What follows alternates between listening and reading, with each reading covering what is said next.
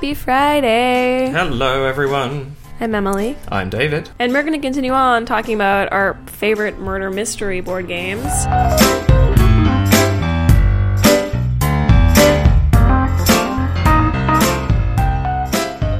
We've been talking a lot about Sherlock Holmes and Hercule Poirot and the detective side of things, but one thing that we haven't mentioned yet, and there's a very easy game that we haven't discussed for this reason because we're now bringing it up, is one of the most famous killers of all time. Yeah, because sometimes you're not playing as the person trying to catch them, you're playing as them.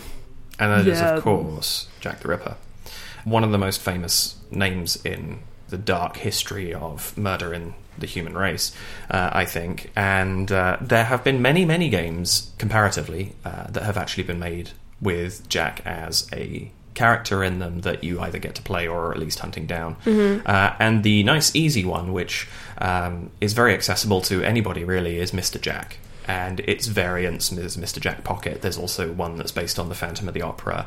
This is something that's kind of spawned a few similar games, but let's just talk about the original for today, and that is just called Mr. Jack. Yeah, so Mr. Jack, you are playing either as Jack the Ripper, which I don't think they ever actually say. No, is it like a license? Is it like a licensing issue as well? It's probably keeping the game a little bit lighter than it could be otherwise. That's fair. So you are either playing as Mr. Jack or you're playing as Scotland Yard. And if you are Scotland Yard, your goal is to catch Jack in the next 8 turns. And if you're playing as Jack, your role is to either survive or get out of the little borough of London that you are stuck in. And the way that gameplay works is that you've got 8 different characters that are all on the board, and you take turns, both of you, playing them in a sort of like specific but randomly decided order. And the idea is that one of them is secretly Jack, and that's the player, that's the character that he's trying to get off the board. And if you're Scotland Yard, then you're trying to sort of position them where you can gain information about them, whether or not they are or are not guilty. And it's great. I love it. I love it so much. It's a really smart game, and it introduces a lot of asymmetry, because every character in the game can simply walk around London, or they have an ability. So there's the guy who can run through the sewers, there's the guy who somehow teleports because he just swaps places with someone else on the board, which makes a little less sense. There's also, like, Watson is a character in this. Yet again, Sherlock Holmes in this, but no Poirot. But Watson would be shining his lantern, and anyone that's in his line of sight is visible to... Sherlock Holmes is also in this, I think. He is, yeah. As is Inspector Lestrade. And one of the entertaining things with this game, of course, is that you can also have that slightly daft scenario of Sherlock Holmes or Inspector Lestrade turning out to be Mr. Jack, because that character is randomly determined by the Jack character by taking a card at the beginning of the game. But this is great, and it also spawned... The Mr. Jack Pocket variant I mentioned earlier is also a very good iteration of this, and I think we each prefer the one that we're talking about right now. I find that I am in the minority in liking regular Mr. Jack better. A lot of the complaints I've heard about it is that it's a little bit fiddly and unnecessarily complicated, but I kind of like that about it. I don't know, the way that it's sort of like set up and the way that the fiddliness is, I think works very well for me, and like the kind of information that I get and store very easily. It's very like visual, and it's very like easily on display for me. I agree, and I must admit I do find the same thing. I think I just don't get Mr. Jack to the table as often as I do Mr. Jack Pocket. Yeah. Mr. Jack Pocket is the same premise. You have 8 things that you can do, and in both of these games you will do 4 of them each turn, and each person gets to do 2. And it's in a I do 1, then you do 2, then I do 1, and then we swap. In Mr. Jack Pocket, rather than moving characters around a board, you've actually got a set of 9 tiles, and you can manipulate those tiles, rotating them and swapping them in places, but you also move the detectives around the outside, and it's based on how they can see through the roadways versus seeing into a wall, which they obviously can't see past, determines who they are capable of seeing. And in both games, if somebody is, at the end of each turn, if Mr. Jack is visible or invisible to the detectives at that point in time, the Mr. Jack player announces that fact, and everybody who is the opposite gets flipped over, and that you know that they're innocent. So if my Mr. Jack is visible, you know that anyone who is currently not visible to the police is guaranteed innocent. And that's the mechanism that this game uses. And it's nice and simple. One of those things that is very, very slightly easier to understand when you actually see it in front of you. Most things, right? Apologies if that description is a little oblique, but it's great. It's very easy to get into, and you can teach this game to somebody in less than 5 minutes. Either version of it. Mr. Jack Pocket has the benefit of also having a very good app implementation, which I haven't actually played the app. It's good. It's really, really well done. That's worth looking up if you're interested in trying one of these quickly without necessarily having a board game store or cafe near you.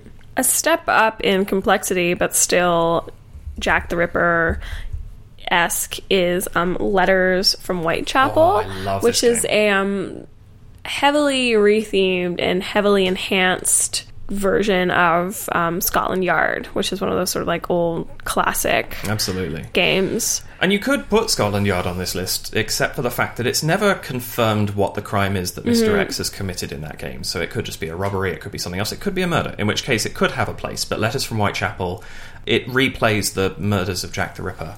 So you are categorically placing tokens on the board saying the Jack character just committed a murder at this space on the board. And it's a one versus many. So one player is Jack the Ripper, sort of like invisibly traveling across the board, murdering people, as Jack the Ripper does. And the other players are trying to find them. Yeah. And it's all about getting home.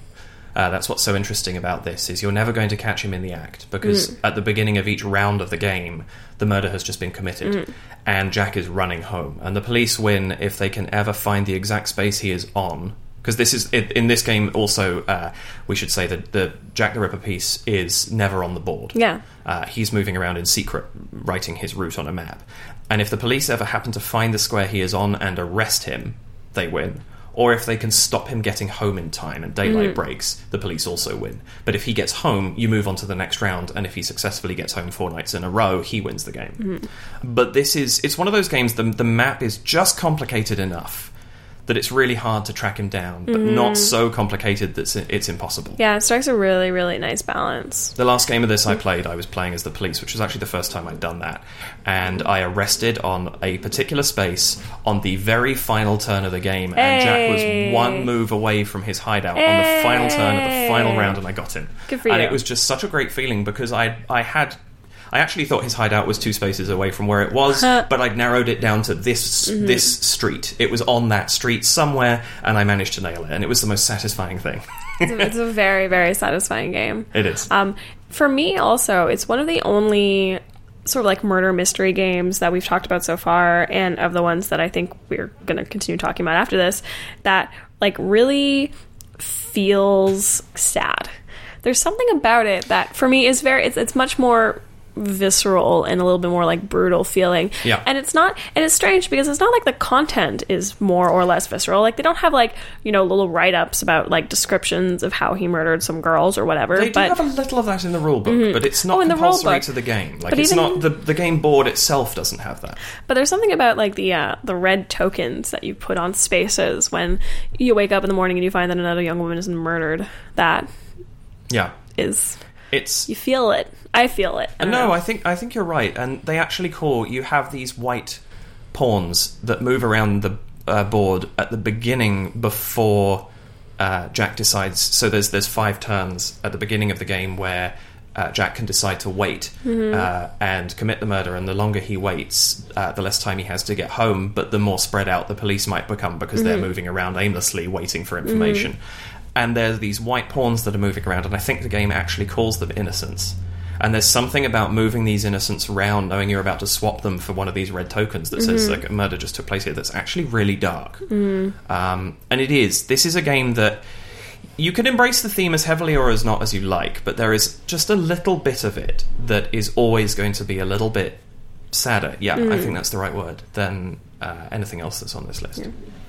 Another Jack the Ripper game that I actually haven't played yet, but that I might be able to bust out next week, is a standalone expansion to Sherlock Holmes Consulting Detective, which we've talked about endlessly, so like I don't think we need to get into it too much, but Sherlock Holmes Consulting Detective is, for me, the perfect murder mystery solving investigation deduction game. I still need to play this, like the physical copy of this properly, because I've still only played it on the computer, and I don't think it's the same. It's not. There's something about that feels so much like you are solving a real life crime. You have papers strewn on your table, you're taking notes, you have booklets open, you have directories, you have maps. Some of the cases involve code, so there's someone feverishly trying to break code in a corner, someone's pacing around with their head in their hands. It sounds almost like you're verging on an escape room game. A little bit, yeah. But very, very quickly, Sherlock Holmes Consultant Detective is a sort of like choose your own adventure murder mystery game. You've got a map of London, you've got a London directory, and you've got a little case book. And page 1 is a write-up about, something happened, this person got murdered, this place got robbed, although I can't think of any case where there wasn't at one point a dead body that showed up. Spoilers, kind of, maybe, I don't know. I may also be misremembering. And you try to solve the crime by visiting different places. So you tell yourself, okay, well, maybe let's go visit the victim's wife. You found her name in the directory, and you go to that page in the booklet, and then you talk to his wife. And then whatever information she gives you, she's given you. And then at the end of the game, which is whenever you want it to be, you can just be like, I think that we've got enough information now. You go and you answer a series of questions, and then you see how well you scored compared to Sherlock Holmes.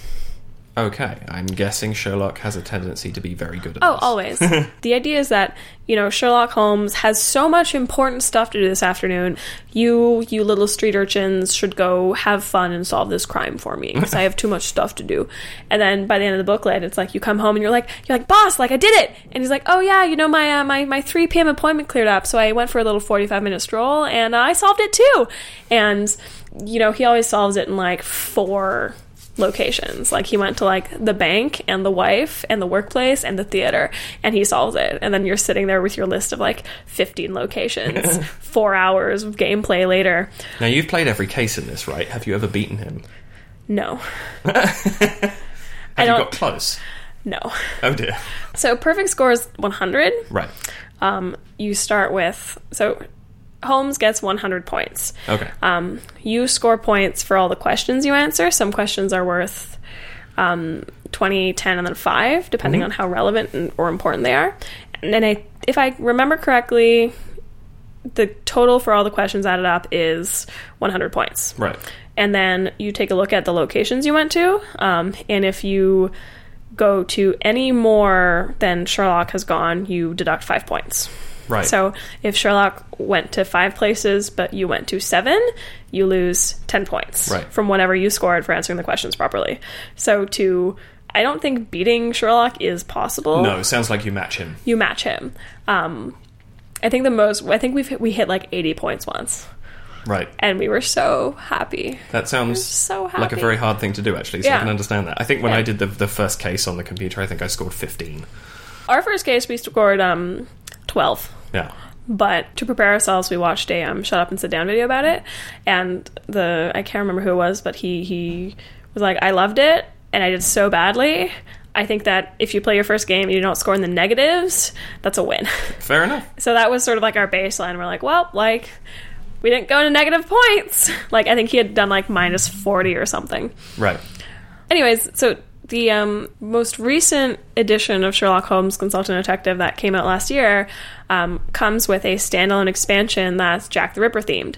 Nice. And it comes in the second box, but I think you might be able to buy it by itself. And it's 4 cases. They're consecutive, so all of the information stacks from case 1 to case 4. You have an independent map, you have an independent directory, you have an independent series of newspapers, because something else that Sherlock Holmes has is a London Times of that day with articles that may or may not be useful and are sometimes really, really, really not useful at all. And it explicitly tells you that you're not going to be solving the mystery in the first, second, or third case, that you may solve it at the end of the 4th one with all of the information stacking. That's interesting. So it's not, you don't lose, but you maybe gain enough information to win later? Yeah. Oh, that's really cool. Yeah. So I haven't actually played this one because it's been a total nightmare getting my group together to crack it open. It's a hard thing to do. Especially because I just want to show up at 11 a.m. and just blast through all 4 of them in one day. Yeah, I get that. But that's very difficult to organize. It is, yeah. Much to my surprise. I still haven't... I think I'm going to end up playing this solitaire, but I really need to give it a go. But I'm curious to see how the if the sort of like the sadness of the theme that we talked about in Whitechapel will carry over, because like that sort of idea of like real people that are kind of like they're getting murdered, like either represented by pawns or otherwise. And I think that for me as a young woman playing a game focused on some guy murdering young women might be close to home, but we'll see. I'll report back. I look Maybe forward to it'll hearing. suck, I must admit, but probably not. It sounds like it's weird. It almost sounds almost like you're doing a Time Stories type thing where you keep going back to win later, except instead of doing the same thing over and over again, it's something else every time. You're leading on, and I think that's an interesting concept, because I feel like there's nothing that's quite done that. Yeah. Because anything that has a campaign sense, you've always got you've won or lost this scenario, and now you're moving on. Whereas this sounds like there's no real win or lose, because you are going to, quote, lose the first 3. Because someone is going to keep dying every time.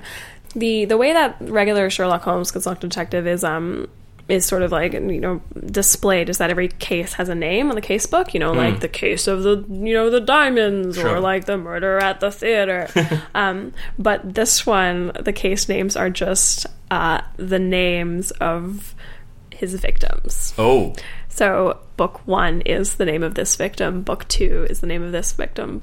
That's going to be really interesting. I look forward to hearing your report on that, because I think that's a form of storytelling in gaming that we haven't actually quite seen yet. Yeah, that's sort of like it sounds like it's something that'll be really going deep into what was like a real life crime, and like a real life sort of moment of tragedy. Absolutely. Like a man going around murdering all of these women. Yeah.